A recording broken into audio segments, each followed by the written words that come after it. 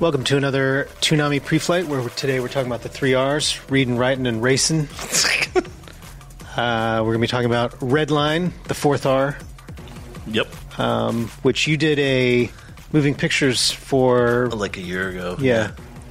Around episode 87, probably, if memory serves. I don't know. Then we're going to go through some of our favorite racing movies. We've got a whole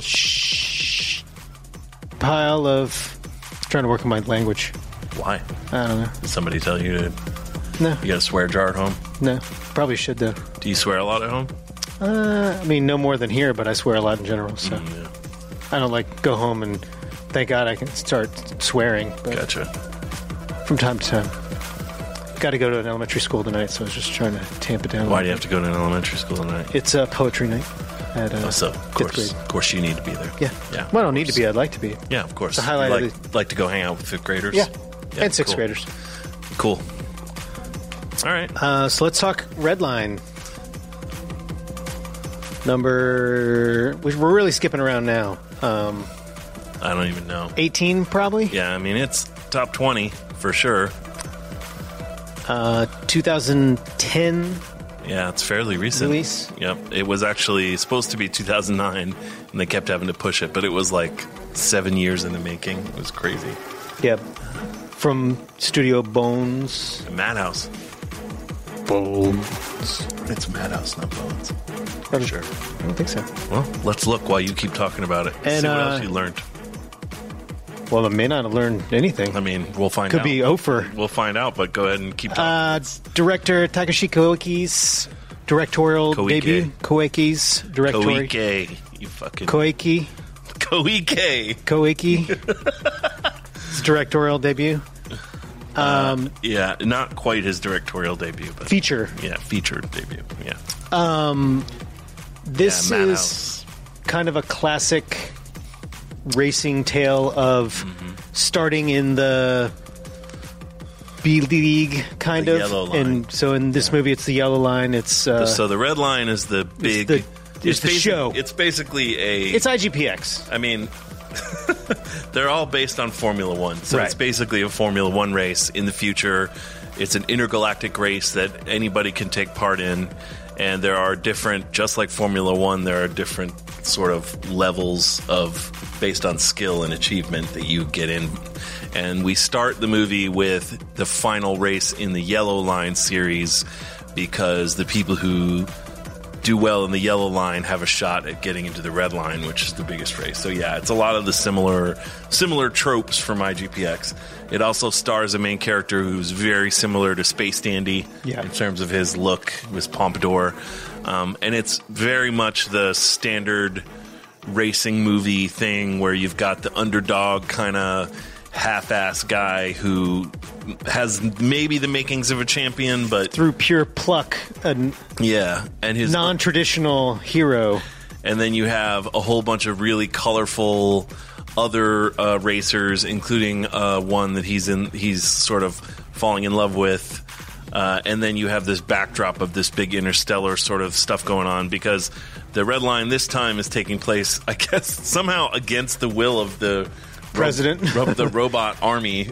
Yeah. It's taking place on a planet where the race has been outlawed, and the head, the person who is the sort of president of this world, has said he'll execute anyone he catches doing the race. So they decided to have the race in a demilitarized zone that was granted on behalf of the government of this planet to refugees from other worlds. So they can't technically be there, but they're going to try and stop it anyway. So you have basically all these drivers sort of and their rivalries, some of which are crooked, the mob is involved, and then some of which are just rivals. And then you also have the government trying to actively stop it, and that's overlaid on top of this insane race where there's basically no rules. I mean, it's a lot like the IGPX in that it's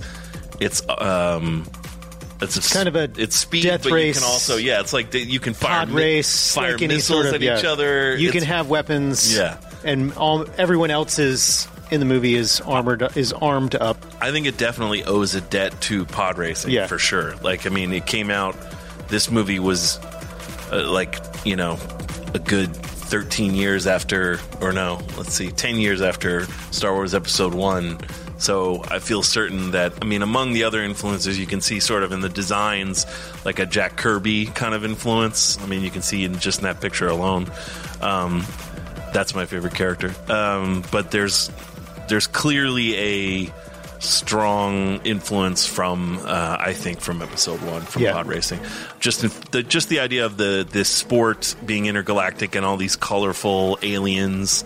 The movie starts off with these like dog people chewing on like pistachios, watching the race, and it's just a really, really beautifully animated movie. It's probably one of the best looking anime I've ever seen. Koike's style is so particular, and the character designs are just incredible, as well as the colors, like literally everything about it. And the story's not that. It's not that involved, and it doesn't really make a lot of. It's just sense, it's just an animation showcase, really. And weirdly, there was a pilot for this movie that came out in 4 parts as part of a DVD magazine that they used to have back in the mid 2000s. Back when both of those things were a thing. Yeah, it was called Grasshopper, and they would put out one every couple months. And there was a subtitled pilot that involved 2 of the characters from this that end up showing up in this movie. And it's made by Koike as well. And it doesn't look quite as good as this movie, but it looks really good. And I can't believe you really can't find it anywhere. Like, you'd have to torrent it. Or, I mean, it's on YouTube, but not translated. But it's crazy. It's the 2 characters who show up in this movie, and it looks gorgeous. And I guess they made that as a pilot and decided, there's not enough here to turn this into a show. So then they took those characters and just those ideas and developed this movie around it, which is crazy. But let's take a little scene from the movie. Well, actually, let's do the trailer first, and then we'll show a race sequence. Let's check out the trailer. From the director of Animatrix World Record and the studio that brought you Summer Wars, Ninja Scroll, and Paprika, comes one of the most exciting and visually inventive films in years, Red Line!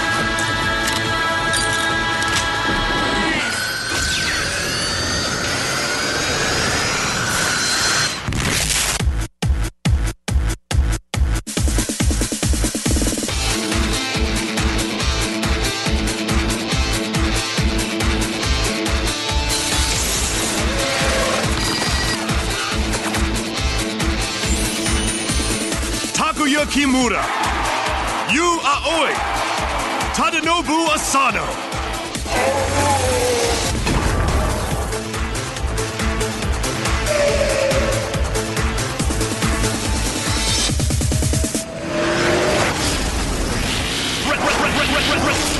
Red Line.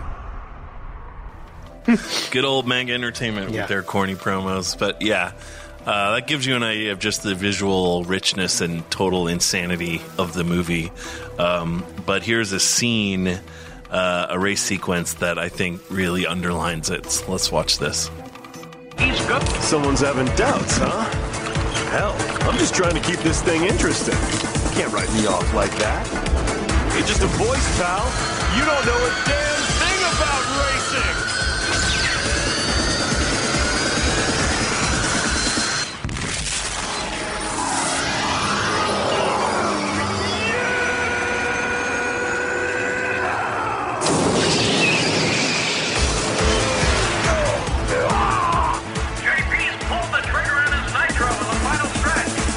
Making a break for the lead on a rocket ride as he pulls away from the second group.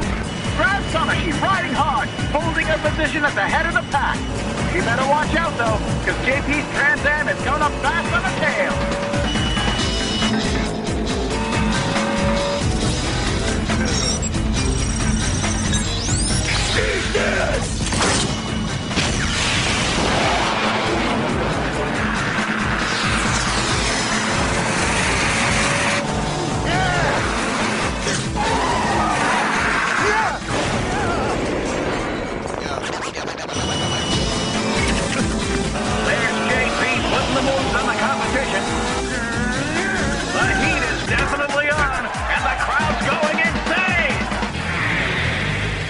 Classic Captain is coming up fast on Grand Strategy.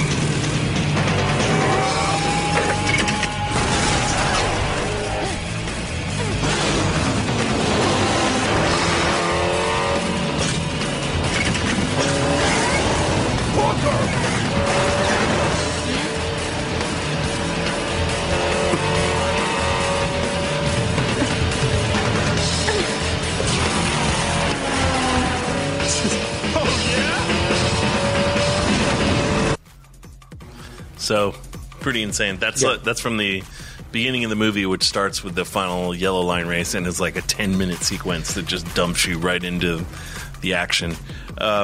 This movie made a decent amount of money when it came out. It was a moderate success, and Koike Hasun, he moved on to do The Legend of Fujiko Mine, and he's done a couple Lupin movies, the two most recent Lupin movies, and they also look dynamite.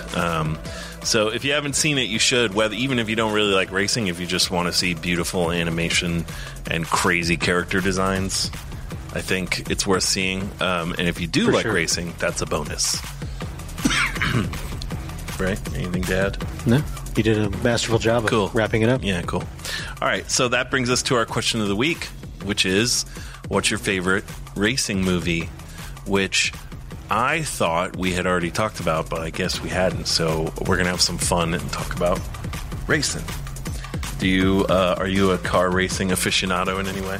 Aficionado, I think, probably is stronger than but I watch parts of Indianapolis 500 and the Daytona 500. Like, I don't have enough interest to watch 4 hours worth of a race. Like anybody who doesn't really like a sport, doesn't love a sport, it's always like, well, why don't they just do the last 5 minutes of a basketball game or the last 20 laps of a car race? But I like the strategy involved in it, and I like cars. But I would never like camp out for 3 days in the infield of a NASCAR race, but I'll watch it on TV. I like Formula One and I like Formula One and rally racing. Probably they don't show that on TV that much. You got to look at like the weird in between channels. When the Speed Network used to be a thing, they used to show, and then Fuel, and they used to show 70s and 80s rally races and Monaco stuff on Sunday mornings, and I used to watch that because it was just so cool to see the designs and the how they photographed stuff, high speed stuff back then. But I don't really like NASCAR, and I never have. I used to like it when I was a kid, and they called it stock car racing because I would wait for a crash. That would really be the reason to watch. Yeah, that's pretty much still the reason. But as an adult, I don't really watch NASCAR or care for it at all. I find it boring. Except when they crash, which is great. Yeah. But so first up for me is a classic from 1966. It was the 5th highest grossing film that year, and that's John Frankenheimer's Grand Prix. This was one of the old school 60s international cast, big, has an intermission in the middle. It's a 3-hour movie. It's like a classic 60s big time movie. It has stars a bunch of movie stars from a bunch of different countries. Yves Montand from France, Toshiro Mifune from Japan, and of course the great James Garner as the lead character.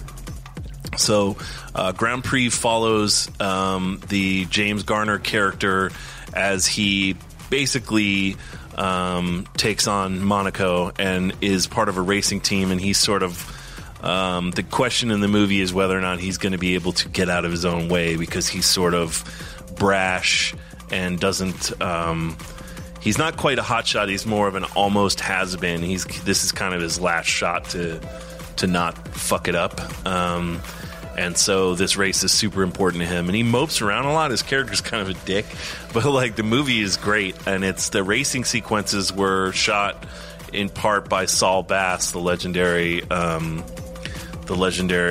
designer who also did the titles for Hitchcock's Psycho and a bunch of other movies, Vertigo. He did opening sequences of a lot of movies with his wife, but he also shot a lot of these racing sequences, which for the time were super sort of in the car in a way that people had a much harder time doing in the 60s because camera rigs were so huge. It was really hard to give great point of view shots, and this movie just excelled at the racing footage, and that's one of the reasons I love it. I mean, it's got good drama too, but the racing footage is incredible. So we're going to show one scene where a character crashes into the Mediterranean Sea, and just look at the editing and the POV shots and just think about that this is from 1966, and it's cut and shot in a way where it looks like it could have been made yesterday. So check it out.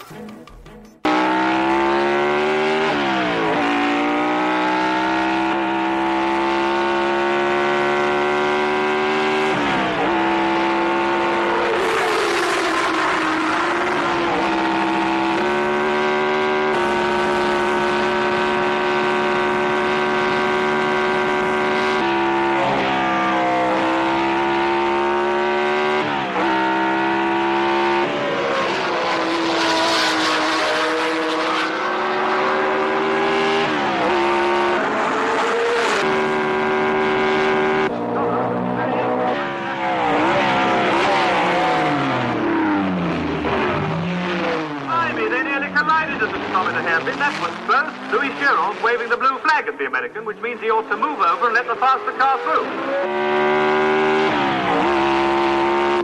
Let's stop through! The bloody idiot! Starty's picked up 3 seconds! You can't blame Pete for wanting to race. Stop with the teammate! He has to let him through!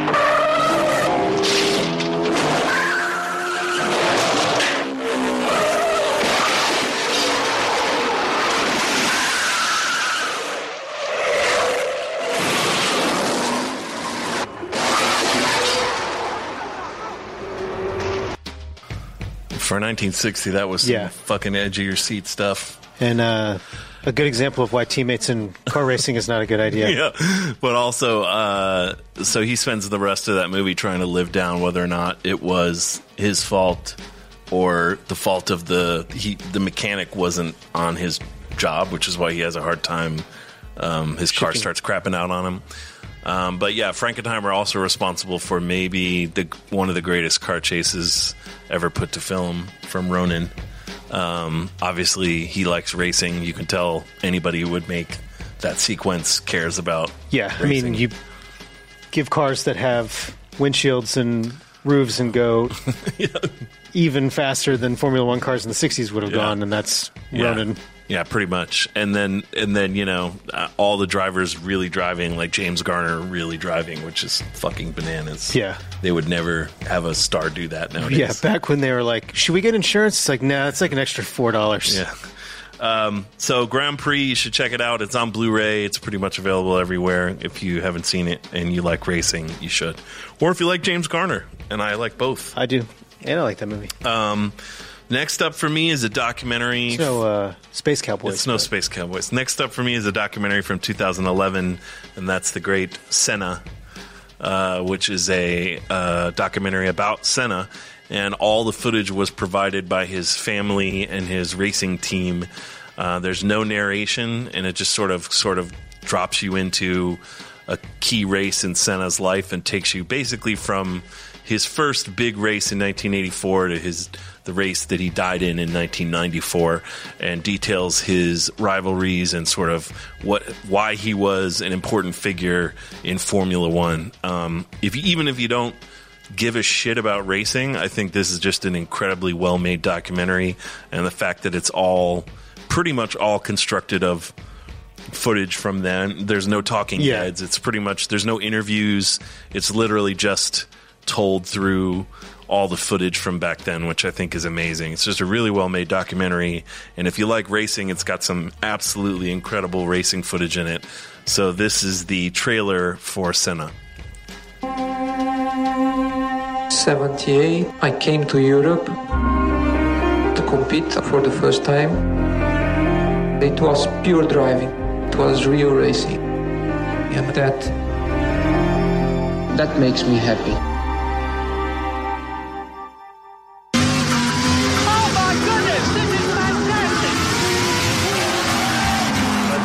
Watching the arrival of Ayrton Senna, a truly staggering talent.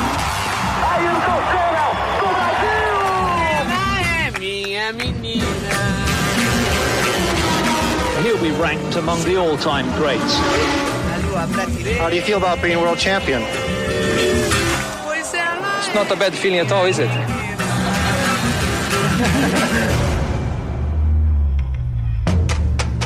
Ayrton has a small problem. He thinks that he can't kill himself. And I think that's very dangerous. We are competing to win. And if you no longer go for a gap, you're no longer a racing driver. Now Prost takes the lead. Senna is trying to go through on the inside. I was treated like a criminal. The best decision is my decision. I can't stand this. Walking away from the dark forces just doesn't become an option. I was not going to give up. So have any of your girlfriends ever asked you to go faster? Yeah.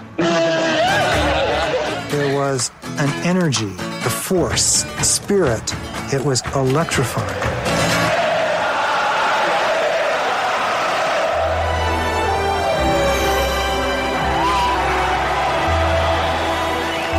It was the last time either of them would be on the podium. Ayrton ran out of luck. There is a lot to go, a lot to learn, a lot to do. But I have plenty of time.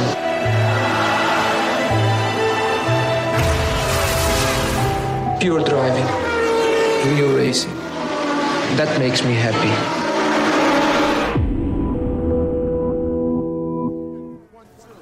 So yeah, really good movie, and details his rivalry with Alain Prost, who was his teammate. So your point again. Yeah. And turns out the race car drivers, it's really the owners that are a big fan of the teammates, not so much the drivers. Turns out that Alain Prost was upset with this movie because he and Senna were teammates, and then they had a falling out because of their rivalry, and then he says that before Senna died, they had sort of become friends again, but that movie doesn't reflect that. So he was like, this movie's bullshit.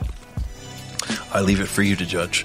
And then finally, a movie that was a huge flop when it came out and critically reviled, but I like and has since been somewhat rehabilitated by critical reexamination, and that's 2008's Speed Racer by the Wachowskis. I grew up with, of course, the Speed Racer cartoon, and when this movie was coming out, I thought, that looks like a bag of shit. It really did in the trailer. Yeah, and it took me years before I actually saw it because all the reviews were like, this is garbage. You know, not all the reviews, but a lot. Yeah, enough. And I don't remember, I read somebody's reappraisal of the movie and thought, well, I'll give it a whirl. I tend to like most of the Wachowskis, despite the fact that they make sometimes ridiculous stuff. I like how they always swing for the fences. And I watched That's definitely the case in this movie. Like, they're not holding anything back. I mean, they basically wanted to make a live-action anime, and to this day, I think it's the only anime live-action adaptation that's good. I think it's great. It's super fun racing footage. It definitely gets the spirit of the show. It feels like the 60s, but now, and I love the Racer X. Matthew Fox's Racer X voice, because he literally gets the dub voice perfect. He talks like Racer X. But if you like the show, or you know what the show is, this is a good 2-hour encapsulation of the show. It's just a totally bubblegum fun movie about the power of racing and family and fun. Should have made the promo. I know. I should have. So let's check out. I think this is a clip just to give you an idea of just how bananas this movie is. That's better. Couldn't see a thing. That's it. Nice line, Trix. Top of the hill's coming up. I'd say Snake's got about a quarter of a mile on you. All right, let's go get him. If you'd been a little more careful, he wouldn't be ahead of us. I told you, I couldn't see a thing out of the dang helmet. I can't believe you talked us into this ridiculous idea. What's ridiculous about it?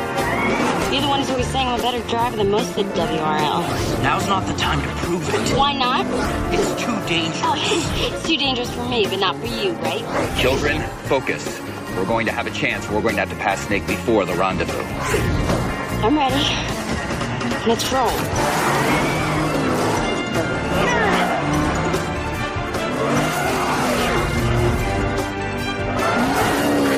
Woohoo! Go get him, go! Ah, here they come. Let's pick it up!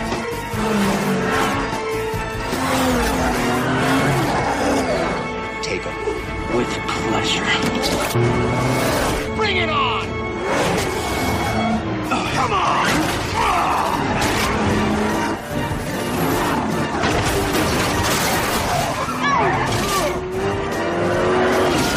Now the gloves are off and they're pounding one another, bumper to bumper, rail to rail.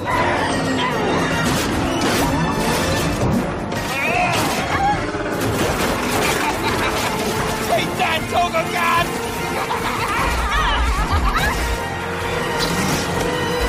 We're going down!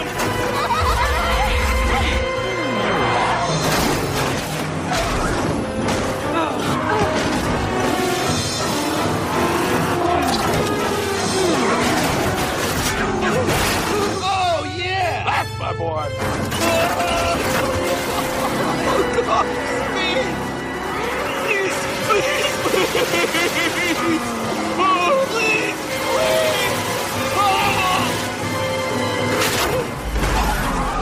Togokan team roars into the lead behind some very aggressive driving by Speed Racer. You kidding me? Just toss Snake a new tailpipe.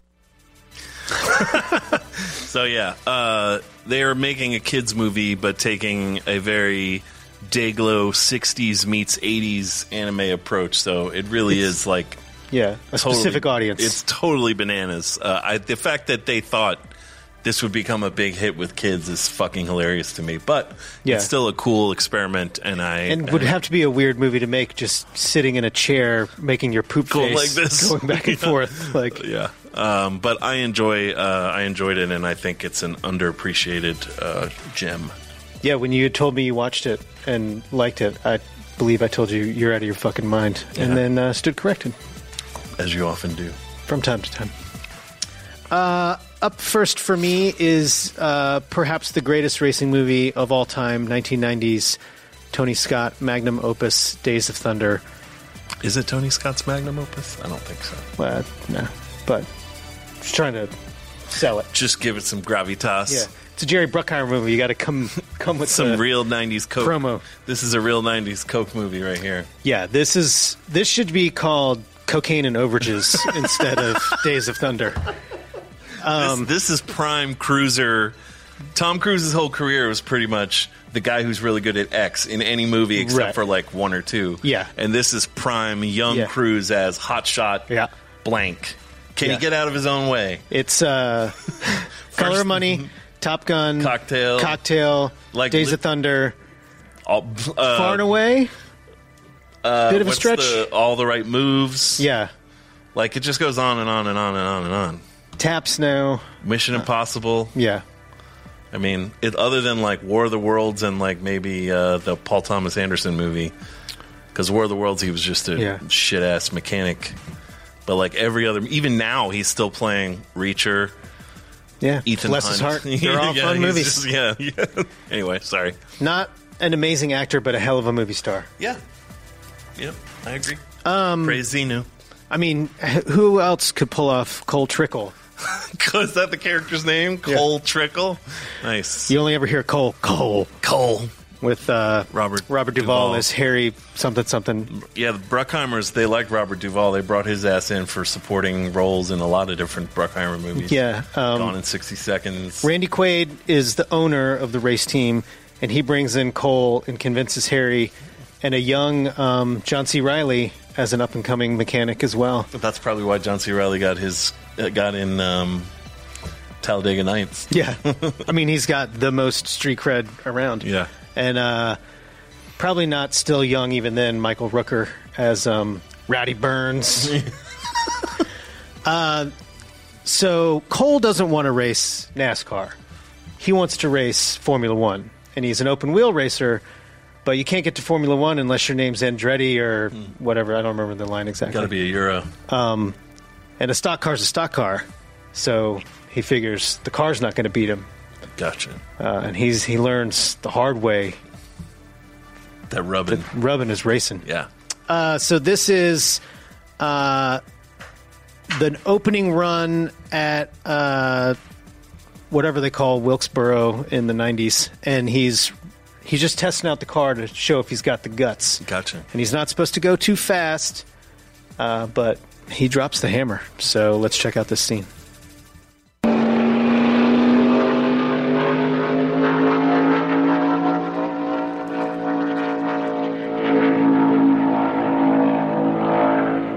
Dropping the hammer. No, you're not.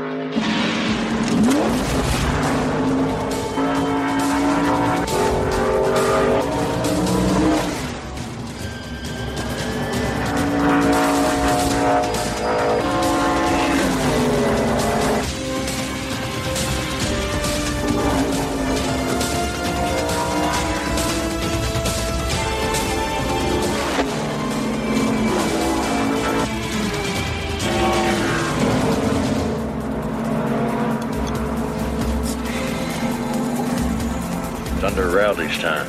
Well, it might have been better if he cracked up the car.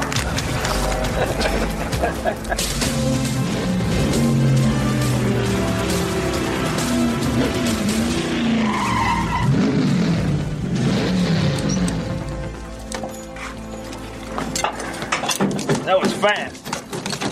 Yeah? 31 flat. That's good enough to take the pole in the last race here. Hell, I thought this was gonna be a joke. You never drove a stock car before? Sprints mainly. What's your name? Buck Brotherson. What's yours? Cole Trickle. It's damn nice to meet you, Buck. Damn nice to meet you too, Cole. You unlucky son of a bitch in that tunnel turn, because that car was way out of shape. Well, you think it was luck? Let's do it again. You run good? Thank you. Now go get your own car. We'll see how you do in the crowd. So, how come you don't stick to open wheels? Lost my ride. After 2 championships and 7 straight wins, you were fired. I lost my ride. Doesn't matter. I'd quit regardless. Why is that? Wasn't going anywhere. Well, where do you want to go? Indianapolis. Yeah. Straight to the top. This movie sucks. Sorry. Okay. I just saw it when I was young and thought it sucked then. Quentin Tarantino says this is the movie that Grand Prix and Le Mans should have been. Yeah. Not my words. Quentin's wrong. Quentin likes a lot of cocaine, too. Yeah. So he probably sees something in this movie that I don't. It's just quality about it. I don't know what it is. I don't know what it is. I guess he likes sunset filters and musical montages. Who doesn't? Not me, I guess. Guess not. They didn't have a script when they started. Didn't have a finished script. No shit. At some point, they were shooting scenes and they decided putting cue cards in the car was a good idea. And the cruiser smashed his car. So then they started giving him a little earpiece to feed him lines. Cool. You can't tell because the direction is so amazing. So fucking good. And the acting is on spot. Gotcha. But yeah. That's hilarious. Rest in peace, Tony Scott. Indeed. Lost a good one. Next for me, Lost a marginal one. A director who made a lot of movies. A marginal one. A lot of fun movies. I hate to speak ill of the dead. Ron Howard is not dead, and he directed Rush. Only on the inside is Ron Howard dead. 2013. This is our new pre-flight Look at picture. that bad wig. no, Daniel Auteuil. Daniel. When you're born in Spain and grow up in Germany, they let you play any European you just possible. vaguely Euro. There's just the... And when you're Chris Hemsworth, you play whoever the fuck you want. You play a beautiful man in every single movie you're ever going to be in for the rest of your life. At what point do I take off my shirt? Don't worry, it's like 10 minutes in. Okay, cool. It's like, okay. Because I did all this work and it would be a shame to waste it. This movie follows these two gentlemen in 1976's Formula One so it's race. Based on a true story. Right? Yeah. I mean, these guys... A rivalry between who are the real drivers? James Hunt and Nikki... What's Nikki's last name? Nikki Flander. Yeah. Lauda. Nikki Lauda. Nikki Lauda. I had to do the voice in my head. So Chris Hemsworth's character, James Hunt, is a long-haired, attractive man and a hell of an auto racer. He's got a hell of a burden. So life has been cruel to him. And he's on Formula, I guess it's 2. It feels like maybe it's 3. But in the yellow line. Yeah. He's in the yellow line, and he gets a shot to go to the red line. And James Hunt knows that you don't have a whole lot of time on this earth, and you might as well go fast. So his whole thing is, fuck it, I'm going for it. And his whole thing is he lives his life a quarter mile at a time. Yeah. And quarter mile at a time. Sorry. It's pretty good. It's like Vin Diesel. Pretty good Vin Diesel. The overly long tagline for this movie is, more powerful than the fear of death is the will to win. Yeah, all of the advertising for this movie was fucking terrible. It's actually a good movie. Yeah. But I didn't Much like Speed Racer, I was like, that movie looks boring. I didn't want to see it shit. just because it was a biopic, and I don't normally give a shit about biopics. And you feel like you just want to watch Senna instead of watching this movie. But exactly. Which, they do a great to job. me, Senna is a better movie, but it's kind of hard to beat the real racing footage. So let's check out the trailer that tells you literally the entire movie. So if you don't want to know, don't tune in for the next 3 minutes. Emergency. That was the racetrack. There's been an accident. The driver's been injured. He's coming in now. Hello. I think the racetrack telephoned ahead that I was coming. Hunt. James Hunt. I had a friendly disagreement with another driver about his wife. Why? What did you do? I'd be happy to show you if you like. James can be a loose cannon. But in terms of raw talent, there is no better driver in the world. Why don't they make it safer? Risk of death turns people on. Who's that? It's Niki Lauda. He's just been signed by Ferrari. I'm both quicker than you, with better at setting up the car. James Hunt is a proven winner at the highest level. Is there a question? Or are you just trying to piss me off? This is an incredible battle between these two drivers.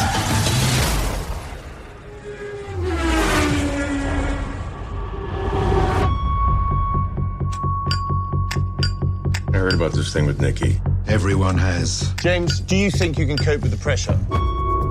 To be a champion, you have to really believe it. You're just a party guy. They're killing us out there. You're too far back! I'm quicker than all of you. And James Hunt is out! It's over, superstar. More powerful than even the fear of death itself is the will to win. Which is why I'm here begging. You really think you can beat him? Trust me. Today with the rain, it's the most dangerous trick in the world. That all depends on how good you are in the rain. Let's race. Talk to me, James. Don't go to men who are willing to kill themselves driving in circles looking for normality. Niki Lauda, trapped in a searing inferno of 800 plus degrees. I feel responsible for what happened. Watching you win those races, you were equally responsible for getting me back in the car. The showdown between you and Nikki is all anyone wants to see.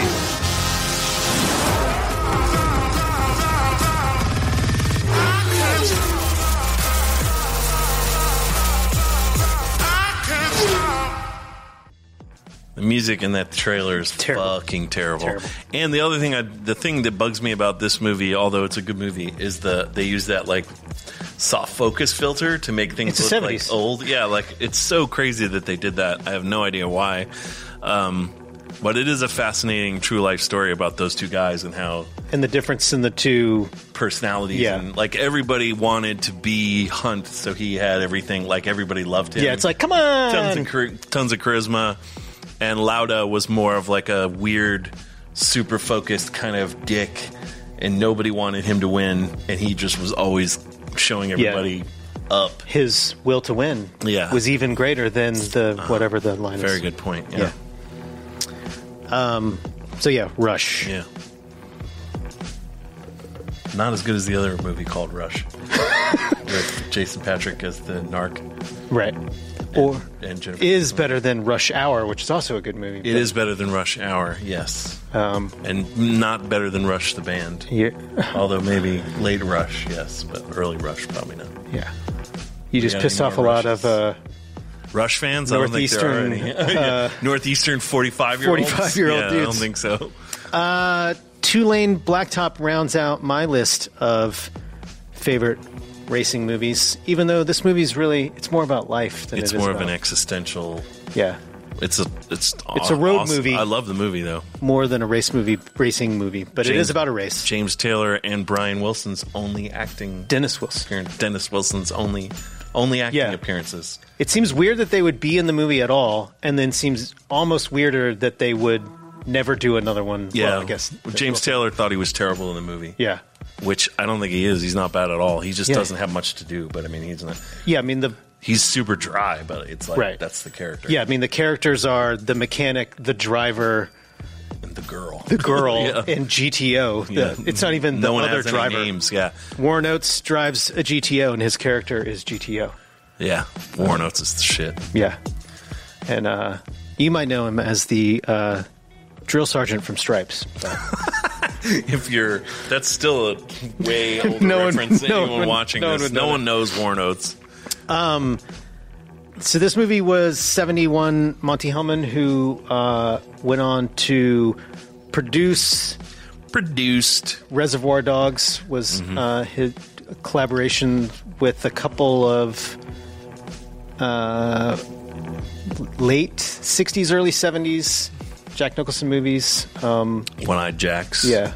And a couple others. I mean, he was part of the 60s film movement, but sort of lower tier. Yeah, he didn't have with Corman was a little more. Yeah, he took Roger Corman's money and made a bunch of weird existential westerns and made this weird existential racing movie. Car movie. But he also made a bunch of schlock too. Like he's just a weird director. But yeah, he made at least one classic. This is the scene where they sort of set up what is kind of the idea of the movie, but even though it's not really about it in the end and not really the point of the movie. But not these, because this isn't the image that I thought it was. Dennis Wilson, I keep wanting to say Brian Wilson. Sorry. Dennis Wilson and James Taylor are driving around this 55 Chevy, and they're making money by doing drag races in little towns in the Southwest, and they keep bumping into Warren Oates' character. And so they come up with this race that I didn't know until I was looking to see when this movie was made, that this movie was the basis of the real Cannonball Run race that they came up with, which is like, let's go from here to there. So they're racing to Washington, D.C., and they're going to race for Pinks, which is I want to do too, but I don't think is a thing anymore. Yeah. So let's check out this scene.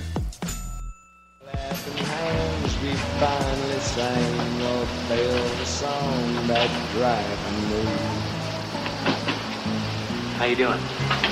Freedom's just another word for better. Nothing left to lose. I think we got us a squirrel to run. Nothing ain't worth nothing, but it's free.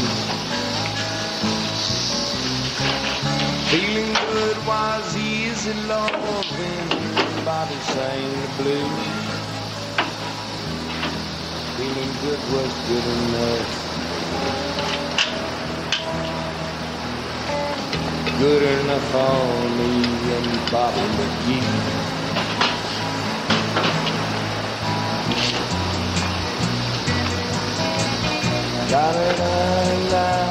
You got nothing in that engine but a bunch of worn out.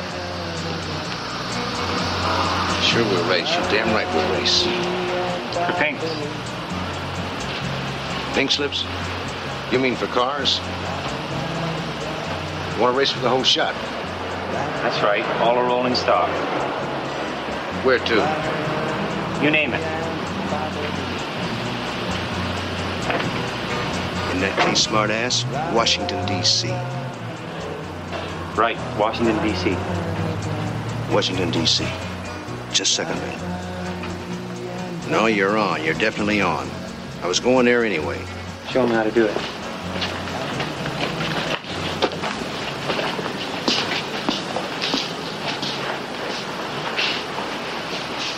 You put the pinks in an envelope, send them to D.C., general delivery.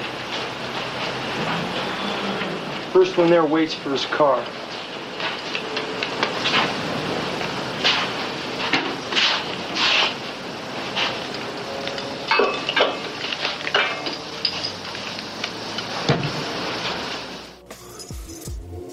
It ends up that it's not about the race. It's about the journey. Man. Yeah, it's about the journey. They don't even really care. No.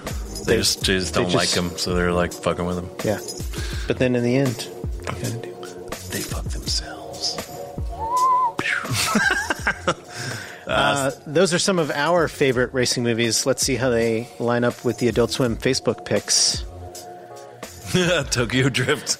Of all the Fast and Furious movies, to pick Tokyo Drift is hilarious to me, but sure. Yeah. I love all the Fast and Furious movies, so I'm not going to complain. Sure. Redline, Speed Racer, Death Race, if we're talking about the old school Death Race. I don't think we are. The new Death Race is a bag of shit, and then Rush. Well, I guess the new Death Race is Death Race 2000, so probably it is. Probably the OG Death Race, yeah. So let's check out the Toonami Facebook picks. Redline, Rush, Speed Racer, Cars, and the original Fast and the Furious, which I think is superior to Tokyo Drift. I prefer the original Cars, Doc Hollywood, to Cars. Thank you for letting us know your thoughts on favorite racing movies. You're welcome. I don't care about your thoughts. Oh, I thought you were talking to me. People who voted on Facebook. I see. That makes more sense now. So let's talk about some sneak peeks. We got a bunch of stuff to go through. First up, we have a topical for Dragon Ball Super, episode 62, airing this Saturday night at 10:30 p.m. And we actually got the episode, so let's check this out. On the next all-new episode of Dragon Ball Super. Wow, he's holding his own. Father, I want you to take Goku and get back to your timeline, okay? I'll hold them off and give them everything I've got. But in case I fail, you need to find a way to defeat them. We can't just go. Do you take me for a coward? I'm not going to leave you here. No, he's right. It's the only way to save his future. You agree with this? Dragon Ball Super, Saturday at 10:30. Only Toonami on Adult Swim. I like Trunks being willing to sacrifice himself, and Vegeta's like, "Are you calling me a coward?" Like, calm down, Vegeta. This isn't about you for once. That'll be on 10:30. And then this week is a big premiere for us, and we are finally showing My Hero Academia, which it took us a couple years to get a hold of because there were some rights availability issues. But no, it's because you're a liar. Oh, right, because I'm a liar. And, I don't tell the truth. I promised we would never come, yeah. So it took us a while to get it, but we're really happy we did. We think it's a pretty special show, and hopefully you guys will enjoy watching it on Toonami, even though some of you have already seen it. So here's a trailer for My Hero Academia premiering tomorrow night at midnight? 11:30. I can't believe it! The guy's already saved 100 people at least. Look, he's got more! Fear not, citizens, because I am here. It was an age of heroes. Want to be a hero too, huh? More than anything. You don't stand a chance without a quirk. Even if everyone thinks I'm useless, I'm not gonna give up. There are stories about every hero. How they became great. No, you idiot! Stop! Most have one thing in common. Their bodies moved before they had a chance to think. Why are you here? I don't know. You too can become a hero. If you want to be a pro, you're going to have to push yourself to the brink. Let's go! Let's go! Put your back into it, Midoriya! Don't give up! You'd never be able to hang with the best of the best! Show who you are. Embody what it means to be a hero. When everyone's a hero, is trying your best good enough? Damn right. My Hero Academia, premiering Saturday at 11:30. If I'm being honest, this is going to be super hard. Only Toonami on Adult Swim. Nice little promo. Yeah, nice job, Sarah. Great job, Sarah, and we love the music of Igloo Ghost, so great job, Igloo Ghost. So you can see that at 11:30. And then, because, of course, we are rotating in a new show, that means a new lineup promo. So let's check out the new Toonami lineup starting this Saturday. Saturday night belongs to Toonami. Let's do this. I am not worthy. Dragon Ball Super lights up at 10:30. I've taken Godhood to a new level. DBZ Kai brawls at 11. You know it's a fair fight! My Hero Academia saves the day at 11:30. Crap, I'm gonna die! Fooly Cooly gets twisted at midnight. A state of emergency has been declared. JoJo drops Mayhem at 12:30. I can't wait to rip you to shreds! Here I come! Hunter x Hunter knocks out one. I'll give it my all! And Black Clover wrecks Wizards at 1:30. I'll bring this guy down. Now who's next? Shippuden flies off the rails at 2. Space Dandy transmits the hits at 2:30. Cowboy Bebop scores at 3. Another blackjack. And Ghost in the Shell logs in at 3:30. Affirmative, Major! Toonami, every Saturday night from 10:30 to 4. Stop nerding out! Stop nerding out. No, do nerd out. That was Dave. Yep. I assume. Nice job. Great job, Dave, editing that. Who wrote it? You? No, Dave did. Dave, nice work writing and editing, Dave. Double threat. And then finally, after last week's behind the scenes of Fooly Cooly made such a big splash, we have another in an ongoing series of behind the scenes Fooly Cooly pieces. This one focuses more on the actual production, talking to the animators and stuff, and doesn't talk about how we stole it from Tsurumaki. At gunpoint. At gunpoint. We just took Forced it. him. But hopefully you guys will enjoy this. We certainly enjoyed making it, and there'll be more to come. But for now, here is a sneak peek of the next Fooly Cooly behind the scenes piece. We want to give as much freedom as possible to the new team of creators, but we needed to also set up some sort of a perimeter to work within because we needed to make sure that it still holds the integrity of Fooly Cooly. So we decided to use the pillows for music, and the characters are so important. So we asked Sadamoto if he could be a part of the main character designers. He happily accepted that offer. アニメーションを作るのって集団作業なんですよね。一人で一人のこう妄想というのか、一人の想像の中で作るんではなくて、もう何十人何百人、下手すると何千人っていう関わってくるんですけど、フリクリはこう、オリジナル作品なので、最初に、キャラクター原案の貞本さんから絵が上がってきた段階では色が決まっていないんですね。作品の雰囲気だったり、キャラクターの性格だったりを組みつつ、どんな色にしようかを決めていく作業ですね。かっこいい。いや、いいんだよ。赤の方がいい。赤いいですね。動画検査の酒井玲子です。普段だったら、原画さんの描いたやつを動画したものの動きがちゃんとスムーズに動いてるかの確認なんですけど、上がってきた絵を直したりするので、消して描いたりとかします。動画検査だとデジタルの方が楽は楽なんですけど、実際に描くってなるとまだ日本のアニメの作り方に即したソフトがちょっとできてないので、キャラクターが部屋にいて立ち上がったり座ったりとか誰かと会話してたりとかっていうそういう日常シーンでは紙の方がコントロールしやすいんですけど、シシーンとか内容の場合はデジタルだとこうラフをわーっと書き進めてすぐにプレビューができるんで、その強みはすごくメリットがありますね。もう日本のアニメは多分紙のは紙ので残ってくる気はしていますね。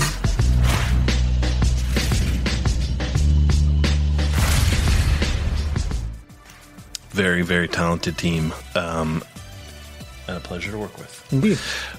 Gil, I think you should talk about what's next. Okay, it's Gil's Folly, as I call it. One Man's Trash is what everyone else... It should be called Gil's Folly. ...calls it. Maybe. Of all the ones you've suggested. I think that's a pretty good one, man. But where were you 117 episodes ago? Yeah, true. So this is me exploring the lighter side of Far Cry 5, a game that I liked but didn't love. But oddly enough, I really enjoyed the fishing aspect. That's not odd. That's perfectly in line with what I thought you would enjoy when I played it. I was like, I bet Gil's going to get real into this stupid fishing shit. And I did. Boy, did you. So this is a little... I went gone fishing. And, gone fishing, nice. And then... and what were you trying to do? Catch a fish? You have to get the... state champion. The county records for each little area has a different record, and then some are overall. Gotcha. So you have to, 1, figure out that that's even a thing, and then 2, go and do it. So. And what do you get for doing it? You get a fishing rod, but at that point, all you can do is fish for more fish, and you've already caught the biggest fish there are, so there's no reason. So you could get money for the fish, but other than that, which you don't need at that point. Which you don't need. For fish, you don't need, and a rod that catches fish no better than the ones you had prior to that. Cool. So let's check it out. Welcome to another edition of One Man's Trash, where I search the bowels of mediocrity in search for something shiny. Today we're playing Far Cry 5, which is a game I was really looking forward to, and I liked it, but I didn't love it. It was a little over the top, and I got kind of tired of being kidnapped over and over again. But oddly enough, something I did like was the fishing, something I don't give a shit about in real life. It was super peaceful and relaxing, and just sort of a zen-like moment. And when you're rolling with the animals as your sidekicks, they just kind of play in the water and swim around. There's 2 trophies that are associated with this pastime, one of which is Been There, Done That, which is doing all of the hunting and fishing trophies. So you just run through the woods and pointlessly slaughter all the innocent animals and catch all the fish that you can. But then there's a special fishing rod that you can only get if you catch the biggest fish in each county. And this is where it gets kind of hard because they don't ever explain this at all in the game. But at each of the 3 main outposts, somewhere on the wall, there's a list of fish and little weights next to them. And once you get the biggest ones, you get ribbons. And once you get all of the ribbons, it unlocks this other fishing rod, which is totally pointless. And that's what we're trying to do today. Some of the fish are just anywhere in the game, and then some of the fish are specific to each region. And what you need to do is find the hard fishing spots for each of these fish and go there and catch the biggest ones you can, or the bigger than the record is. It's random what they weigh, so some of the places you just have to fish for a while. And they also don't give you any indication of when you actually catch the biggest fish. So get a pen and a paper and settle in because it's going to take a while. This wasn't a particularly stressful One Man's Trash, but it was extra super pointless, so it still counts for certain classifications. Because although you do get a new fishing rod at the end, and you do get a trophy, which didn't matter to me because I'm not going to platinum this game anyway, you don't get anything else because the fishing rod that you get for doing the mission is great. I mean, it's good enough that you caught all the other best blue ribbon fish around, and there's no more reason to need to fish. You don't need any more money, so it's just sort of the satisfaction of a job well done, which is what we're all about here. But you do get the reward of getting cheeseburger and peaches up to your favorite fishing hole way in the Northwest Mountains where it's just you, and you just settle back and fish some more. If you've got something fun or dumb for me to do in a video game, hit me up at StupidGil and let me know. Good job, me. Another pointless endeavor. Thank you. Well done. And then finally, we have this week's Adult Swim single, which is a part of an ongoing series. This is track number 56. We are 4 to 6 weeks out from the final Adult Swim singles. So we're getting some of the bigger names in. And so up this week is Future Islands, who I like very much. Their last album was great. And they have a new song for us called Calliope. So let's give that a whirl.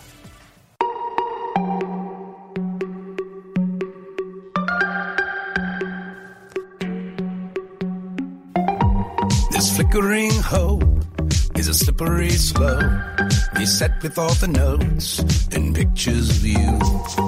Push too hard to know, push the envelope, and I got what I required, but not what I desired. Not what I desired. Great song. So you can check that out at adultswim.com/singles, along with the other 55 songs we've released, and come back next week for another new jam.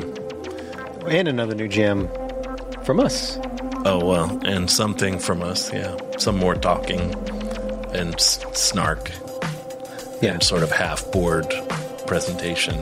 You're such an optimist. Well, I mean, I'm just saying that's what it is. So come back. At this point, it's not a mystery if you're still watching. So come back. Speaking of not mysteries, stick around while we play PUBG Humpers. PUBG Humpers is up next. Right now. And maybe one Mike Lazo. Mike Lazo will be either commentating, or he will be in front of the camera, and you will get to see him learn the game. Pants. Yeah, learn the game.